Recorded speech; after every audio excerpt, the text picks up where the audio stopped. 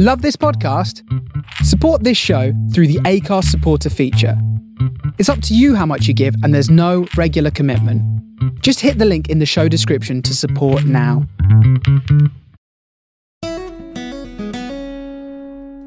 Hello and welcome back to the podcast. It's great that you've joined us today, whether it be on YouTube or Spotify or Apple Music.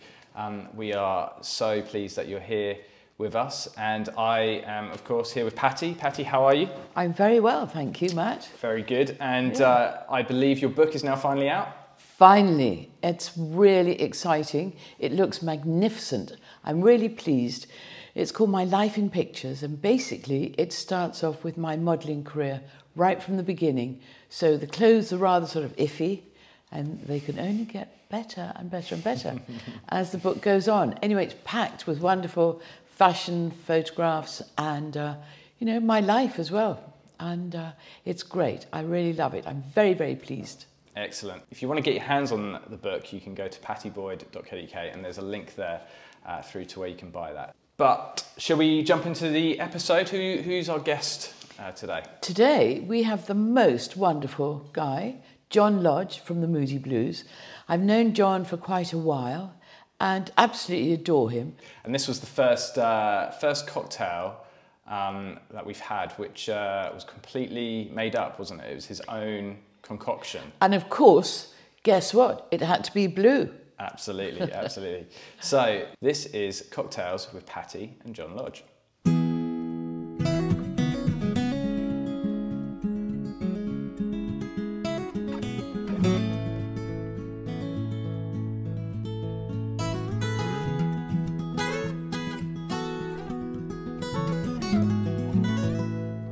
John? Yes. Hello, darling. Hello. Do you know, it's a very, very silly thing, but I can't remember when I first met you. I feel I've known you forever. Yes, forever. Forever. But we must have met at some point. Yeah. Not in our childhood, certainly. Not in our childhood. Because you grew up in Birmingham. Birmingham, England. That's why I love your accent. Motor City, Birmingham. Yeah, and born in a little estate, council estate in Birmingham. Went to, obviously, a secondary modern school, infant school. I think I went there when I was 4. And, but I managed to take 11 plus when I was 10 years of age. And I didn't know what 11 plus was for. But a grammar school, I had no idea what a grammar school was. And I remember going to King Edward's Grammar School in Birmingham to take the exam. I must have taken 3 buses to get there. All on your own? Yeah, well, I was 10 years of age, yeah. And I remember walking into the hallowed hall, and it was like walking into Hogwarts, Harry Potter now. I remember walking into this room. I'd never seen a school like it. My school was a prefabricated school built during the war, I think, for war children and everything else. And I was sitting at a desk with an inkwell and a pen, ink pen, and looking at the desk was all these names engraved on it for people, students who'd been there for hundreds of years. And I was looking at all the paintings on the walls of in this room. I couldn't get to grasp it at all. And suddenly the master comes in, a black cloak and the waterboard, and said, good morning to everyone. And I looked up, and he said, he passed the exam papers around, and he's basically start. And I'm looking at the exam paper, and I'm trying to take all of this in. It was amazing. I come from a council house, and this building with all woodwork and paintings and oil paintings and history. Did you like it? I couldn't believe it. Were you frightened by it? Or no, I was in awe. I think this is another world I don't know about. Yes. And so I took the exam, didn't think anything about it. And I was going to Saturday morning pictures. I think we all did it at the time. You go and see Roy Rogers or what at the local cinema. And I remember standing in the queue with my friends. And somebody said, John, there's your dad on a bike. And look, and my father was cycling towards the queue. I'd never seen him on a bicycle before. It must be my sister's, I suppose. And he's got this piece of paper waving. And he pulled out, he said, you passed. I said, what for? Grammar school. And he had the envelope. And it was an amazing feeling. And for me, being from a council estate, was one of the turning points of my life, because I met so many people, all my age, from all walks of life, all walks. When I was in the council, I only met the same people as me. Yeah. Their dads were at work or on strike or not at work, you know. But at grammar school, I met all these people from different walks of life, and so I went to Central Grammar School in Birmingham, and I loved it. I took my O levels when I was 15 because my birthday is late July, and I loved it. Did you realise that music would become your passion later on? It was while I was at The grammar school. Grammar school. There was a coffee bar up the road from the school.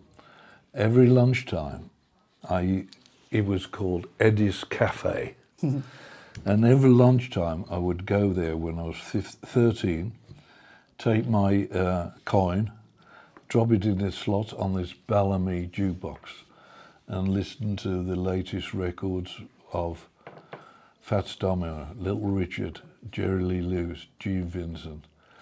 And I was overwhelmed by rock and roll. I really was. It was, and I thought, I've got to be part of this. I had no musical inclination at all until I was about 12 to 13. All right, was there music played at home? No.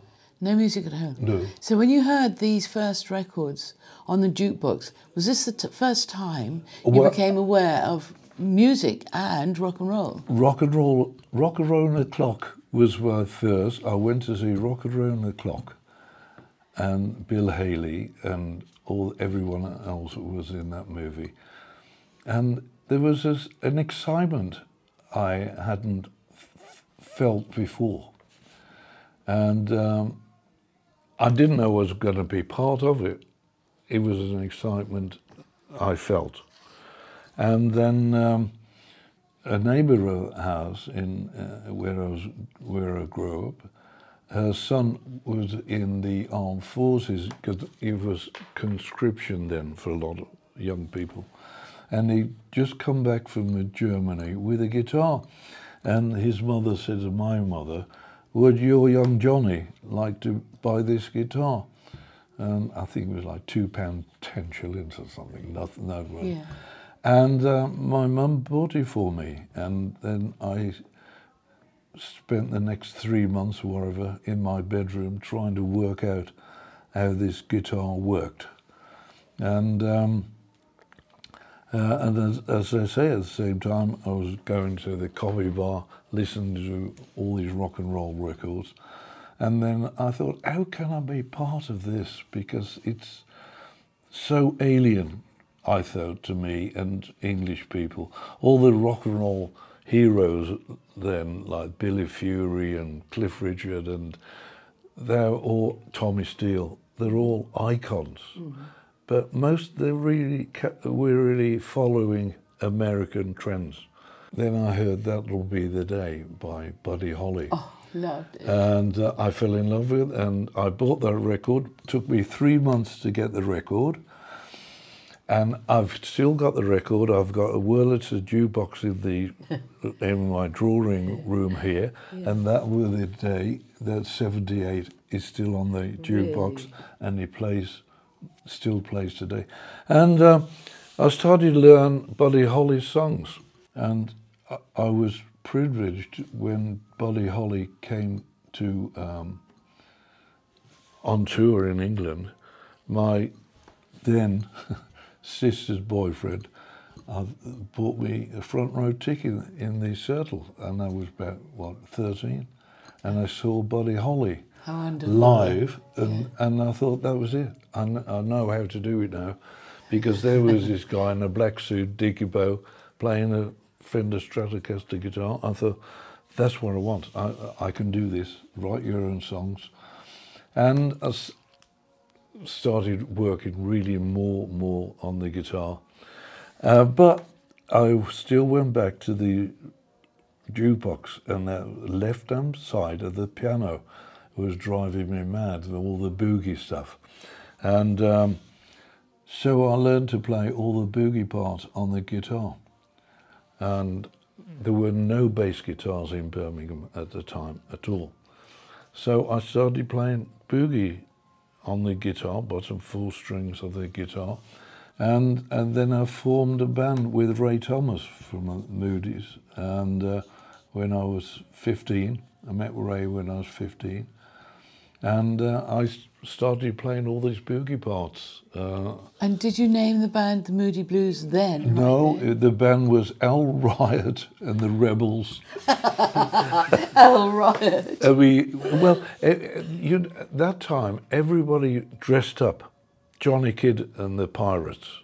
He came as a pirate, and the band, and there's Lord Rockington, dressed like a king and everything else, and everybody dressed up. So we thought Al Riot and the Rebels, and we had Mexican outfits, even sombreros, can you believe? Every Saturday morning, all musicians normally go to the music store where there are all guitars on, and everybody's shown, I've learned this week, whatever. Yeah. I went there every Saturday, and just prior to that, I went to see Jerry Lee Lewis on tour, and there was a guy at the back playing looked like a Stratocaster guitar like Buddy Holly's. But I realised he only had 4 strings, and I realised he was a bass player. Right. No double bass, yes. electric bass.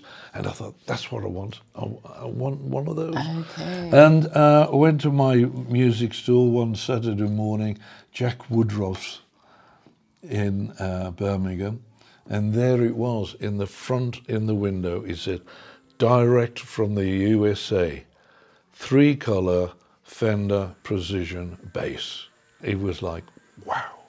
It was my Damascus moment. And I rushed down to my father and said, Dad, you've got to help me, come on. And he did. We went back up, and he signed the papers, and they bought that guitar in 1960. And it's the bass guitar I've recorded nearly every Moody Blues song and my song, and I still use it today for recording. Wow. It's absolutely beautiful guitar. When I pick it up and start playing it, it seems to play on its own. Oh, John. It's amazing. And it's really, what's really amazing, I can still smell the smell of the guitar from the day I bought it. It's pick the guitar, and it's something magic. And I said, come on, play me something. And How he seems to do. Fabulous. What a story. Yeah, so that was it, really. That's how we came to play bass guitar. And then I started to write. The band I had at Ray lasted like 4 years. So Ray said to me one day, we're going to form a super group and go down to London and record. Ray was a couple of years older than me, and Mike was, and Graham. And I said, well, I'm still at college. I studying engineering. I want to finish college as well. So I said, I can't come with you, So they went down to London, and I really still supported them because they're friends. Yeah. And they recorded Go Now, which was obviously a massive hit.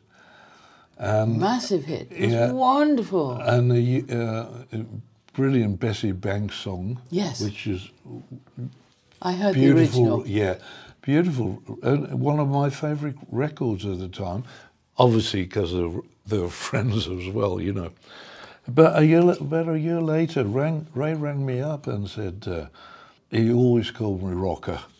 Hey, Rocker, he said, have you finished college yet? I said, I've just finished. He said, well, get down to London, we need you.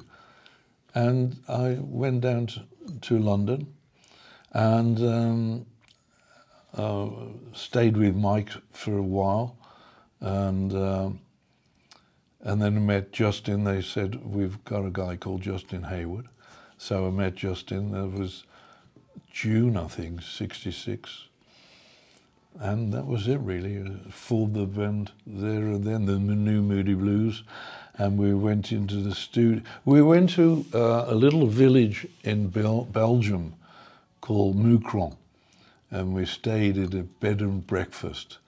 And we started rehearsing there and writing our own songs.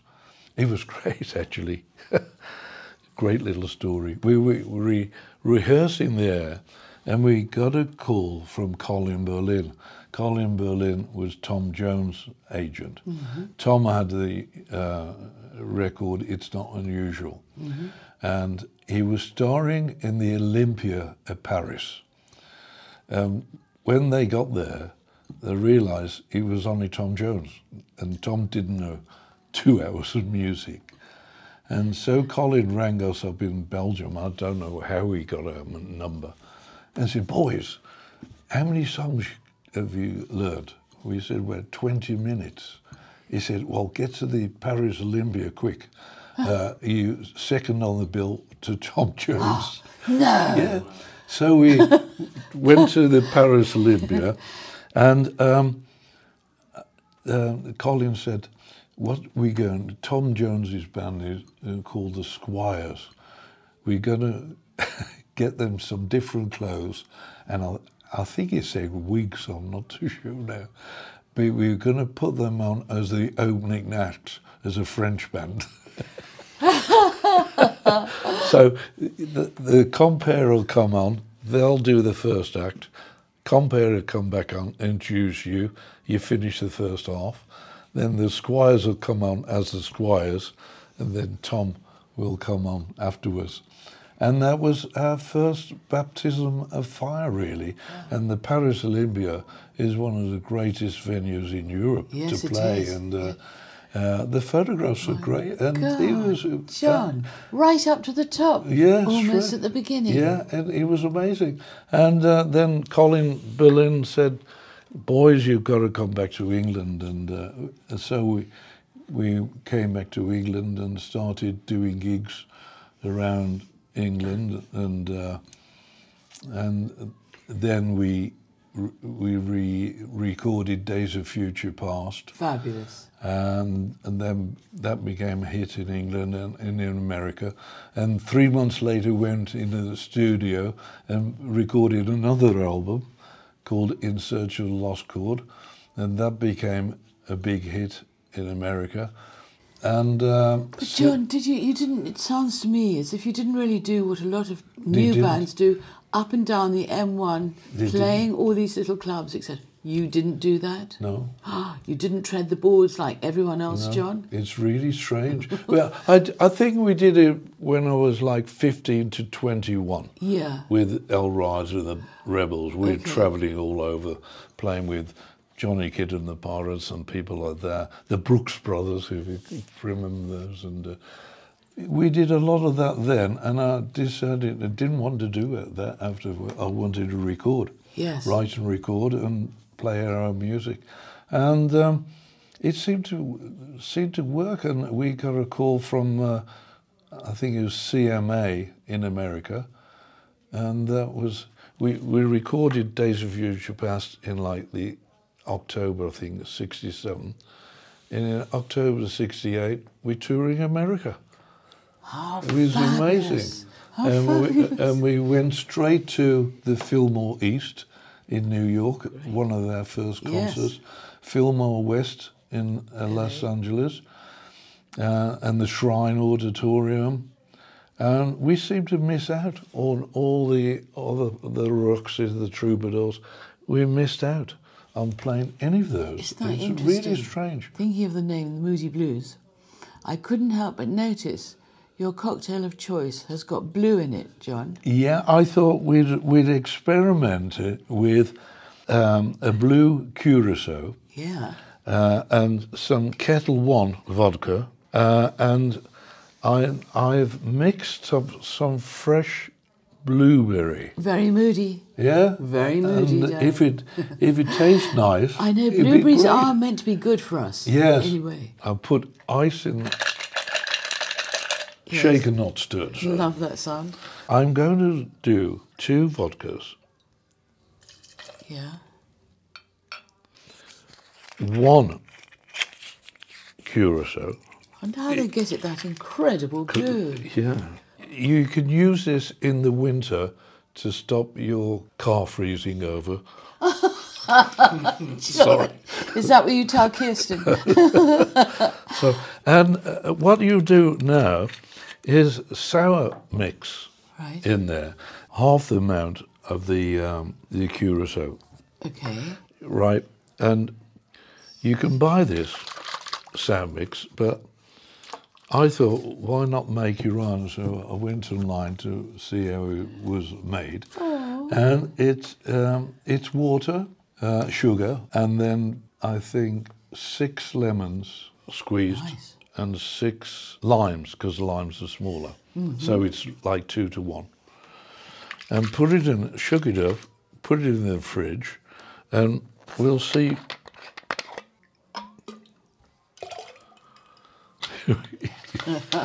And Save John is driving home. Is this, in fact, an experiment? Or is this, would I find this in a cocktail book? No, it's my own concoction. Of No, course it is. no, no. Of course. No, All right. if you Silly want me. to experiment with music, you know, you can't copy everyone else, could you? John, I love it. So here we go, 1 spoon. Love this colour. The colour's great, isn't it? Isn't it wonderful? Cheers. Cheers. Yeah. Cheers. Brilliant. Cheers. Cheers. Oh, I like it. I like it. Did you ever have a oh, I can't speak now. 1 sip, I can't speak. Did you ever have a, Moody blew out. did you ever have a vineyard? Or am I imagining this? No, I haven't got a vineyard, but I do have my own wine company called Chrisima. And I have a red wine out of Napa Valley. I have a red wine out of Bordeaux. And I have a white wine out of South Africa.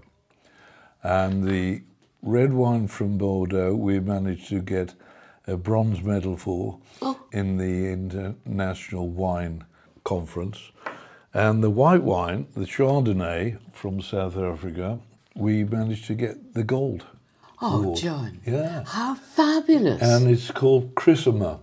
And Emily, our daughter, my daughter, she runs it. And we sell it mainly on tour or through the website. Yeah.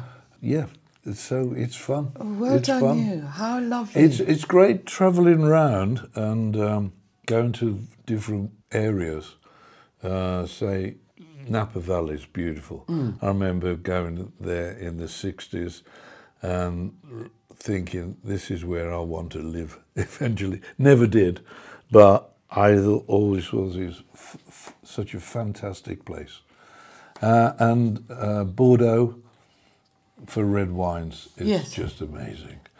If you've never experienced going to a real vineyard, you should do it. I've done it. I've been to Napa. Napa is It's so really beautiful. I go up there because I play golf as well. So Johnny Miller is a friend of mine, and he owns the Silverado Golf Club in Napa. Yeah, it's fabulous. Oh, lovely. So now, I think you've told me in the past, John, I know that you play golf a lot. And is it really true that you can organise your tours of America around golf clubs? Well, we used to. We used to, actually. It was fantastic. Our manager was a wonderful guy called Tom Hewlett and Jerry Weintraub, actually. But Tom and I, we used to say, we play Washington, we can play the Congressional Golf Club. If we play Vegas, we can play. And we used to. Yeah. And I was reminiscing the other day, we played the arena, the Spectrum in Philadelphia, which is a big, big arena. And because of Jerry Weintraub and Elvis and the casinos connection, we had sort of automatic suite hotels in Atlantic City. Right. So we came on stage one night and Tom said, "We're in Baltimore tomorrow." I said, "Yeah." He said, "Look, we've got the limo downstairs after the concert. We're going to drive straight to Atlantic City. We'll have breakfast there early, go into the casino, 7 o'clock, have breakfast again, and we teeing off at 7:30. And I said, "But what about Baltimore?" He said, "Oh, we've got a plane coming at 12 o'clock to fly us to Baltimore." So it was madness like that, you know. Tell me, John, because you're a songwriter, aren't you? And I mean, to have come out of school, although, you know, you had really nice education there, and then to come across music and to see what instrument you would really love, you felt a sort of fondness towards. And then how did you learn how to write music? I honestly don't know. I can be really flippant and say I can never remember the lyrics of other people's songs. Yeah. And I found when I write my own songs, I could remember them. So that's a flippant attitude, excuse, I suppose. But I wanted to explore music without having a formal education. Okay. And I wanted to find out what notes go with what notes, what chords go with what chords. And I think when you spend hours finding out how something works, things start to coagulate, I think, in your mind. Yeah. And you say, "Oh, that goes with that, that goes with that." Right. And then we were all at the time copying American songs, particularly the blues or blues rock and roll. And when you investigate what they're singing about their lives, or the people they know, their lives, the people they know. You know, got up this morning, went out to work, whatever. And I think I and the rest of the band, we realised it's about growing up. And why not equate growing up lyrically with your own life? About school, what you learned, what you didn't learn, what you take forward, what you don't take forward. And I think that's where I started to come from. I love reading, and I think when you read, not just fiction, I mean everything. Yes. You're exploring all the while. You're expanding your mind, I think. Yes, it is. And I wanted to do that with my songwriting. I wanted to explore, see what boundaries I can actually go past. You know, there's a horizon out there, isn't we? All see a horizon. If we stop at the horizon, we don't know what's the other side. Yes. And I've always tried to find out right about what's the Yes, other quite side. right. That way you can get a couple of meanings into a song, you know. You can, on the surface, it may be a straightforward song, but when you look at it in depth, you think, oh, that relates to something else really. And you can progress, perhaps, you know, a Columbus moment, keep going past the horizon. And I think that was what I was trying to do. Adventurous. Yeah. It's adventurous. Yeah, adventure. Yeah. But also, there's other parts of songwriting which I've been really fortunate about, because I can write songs for Kirsten. When my daughter was born, I wrote a song for her on an album called Emily's Song. And when my son was born, I wrote a song for him called Carry Me on an album. And when my grandson was born, I wrote a song for him called Simply Magic. Just when I thought nothing could get any better than this, you came along like a word in a song, and a word I thought I'd never get. So it's Divine. So Fabulous. Has anything that you've written not gone down so well in front of an audience as it does in the studio? Is there a difference, John, there is do you a think? difference. Now with modern technology, you can take on a lot more songs that you couldn't have performed years ago. Mm-hmm. Because, you know, in the 60s and 70s, we had like 100,000 watts of PA and probably 50,000 watts of amplifiers on stage. And so it was loudness coming from one place. So subtly trying to have an acoustic guitar playing in those days was really difficult. Right. But nowadays you can. I do one song on stage called One More Time to Live, and I know when we released the album we did a tour with it, but that was like, I don't think I've performed that song since like 1983. Oh my gosh. But now with modern technology, I can make it work. Right. Because I have a cello in my band. Oh, lovely. And the cello is really loud. Really loud. It's as loud as an electric guitar. And that's why I want that cello to become part of the rhythm section and also the lead section. And you couldn't do that 20 years. You couldn't do that 10 years ago. But you can now. Interesting. Yes. How really, fabulous. Yeah. The progress of everything. yes. How lovely. Yes. How lovely. Yeah. I hear you were inducted into the Hall of Fame. Yeah, it's fantastic. Is it this year or last year? No, I'd have to look at the poster actually.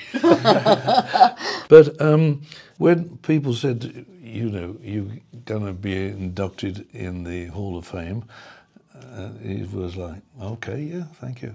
And I really didn't think that much about it, to be honest.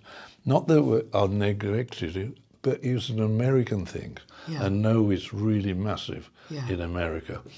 And it really hit me on the day of the induction. There we were, sitting there with thousands of people come to see who'd been inducted. And we were, the Moody Blues were one of those. And the organizer came up to me and said, John, can we read your script, your acceptance speech? And I said, well, to be honest, I don't ever write one because it's how I feel there and then. Yes. Whatever I do, it's how I feel.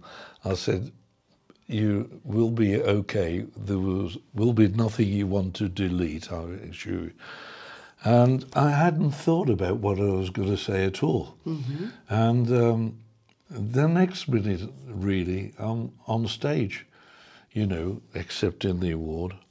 And I'm looking at all these people and thinking about all the people around the world who've voted for us to be in. And in a way, it was really humiliating and exciting at the same time, the same things. Yeah. I thought, how can all these people vote for us and all the people around the world? And I remember saying in the speech, it's not us who are going into the Hall of Fame. It's for you guys as well. Thank you very much. And I really meant that. And while I was standing on stage, my absolute number one influence was Buddy Holly. Yeah. One year we did all the 5 concerts Buddy Holly did. We just decided to do that route. Oh, did you? And we ended up, I ended up with Justin. At midnight, we got the graveyard opened up. And we went to see Buddy Holly's grave. And I thought, I must leave something, you know. And I had to pick plectrum. And so I put the plectrum down on the grave, you know, Buddy Holly's grave. Oh, did you? And when I did that, it is absolutely true. A cricket came and landed on the gravestone. Stop it! Stop it! It is. I can't bear that. Yeah. It's a cricket. Yeah. I could. From his band, the crickets. There's probably a billion crickets there. Gosh. But it was just that moment. And I love that. anyway, so going back shiver. to the Rock and Roll Hall of Fame, I remember standing there, thinking, I'm standing shoulder to shoulder with Buddy Holly. How cool is that? This guy, this kid from Birmingham Council House, is standing next to, in the Rock and Roll Hall of Fame, to Buddy Holly, and I thought, my grandson, who was in the audience watching, I thought, when he's grown up, married, whatever, and he's standing with children through the Rock and Roll Hall of Fame, he's going to say, that's my granddad. Yes. And I thought, well, that's cool, that'll do. And lovely. that put a smile on my face, even today when I think about it. That's cool. Lovely. And it was fantastic that these people took their time out to vote for us, you know. It meant, your music means a lot to so many people. It was fantastic, you know. I can't thank you enough, John. My pleasure. We've been saying we'll do this with radio. I know, we and have. we've done it. I hope you both enjoyed the Moody Blue martini. Thank you for this, John. Well, cheers. Cheers, darling. Right, well, that was absolutely lovely, and I thank John Lodge very, very much. He was utterly adorable, and I think we did a really nice podcast. I can't say the same about the drink, however. It was very blue, and I wasn't sure whether it was... I wasn't sure really what it was. But anyway, John seemed to love it. You know what? I really liked it as well, and I've been trying to recreate it. But listening back to that episode, I realised I've been missing the sour ingredient. The lime and lemon? Yeah. Okay. That's where I've been going wrong. Okay. So I'm going to try that again and All right. hope I get onto a winner. But hey, thank you so much for listening to the episode, or if you have been watching on YouTube, thank you so much. It means a lot that so many people have been engaging with the podcast, and so many people have been enjoying it. We've still got plenty of episodes to come, so please do subscribe, leave a like, a comment, all that good stuff. And if you want to find out about previous episodes, you can find them at pattiespodcast.co.uk, and for everything else, you can go to pattieBoyd.com, and we will be back in a couple of weeks. But before we go, Pattie, you brought your book in, didn't you? So if you're watching on YouTube, This is a little bit of a sneak peek of the book. See, here's the cover. It's really nice, taken many, many years ago. And it's fine. It seems to have transcended years. And it's lovely paper, lovely, lovely, lovely. And I think everybody would enjoy it. Yes. Can we see maybe like the first page? Something Yeah. like that. Or something. Let's see. Ah, look. Here are quite a lot of photographs. Wow, yeah. This is quite nice. Taken from a scrapbook. It's a sort of scrapbook effect. Yeah. Fun. And it just goes on. And lovely photos. Some sort of quite gorgeous. Amazing. Anyway, it's really worth getting because even I really like it. Brilliant. There's one here of Taylor Swift and me, which is quite fun. Amazing. Very cool. Taylor Swift, if you're watching, we'd love to get you on the podcast.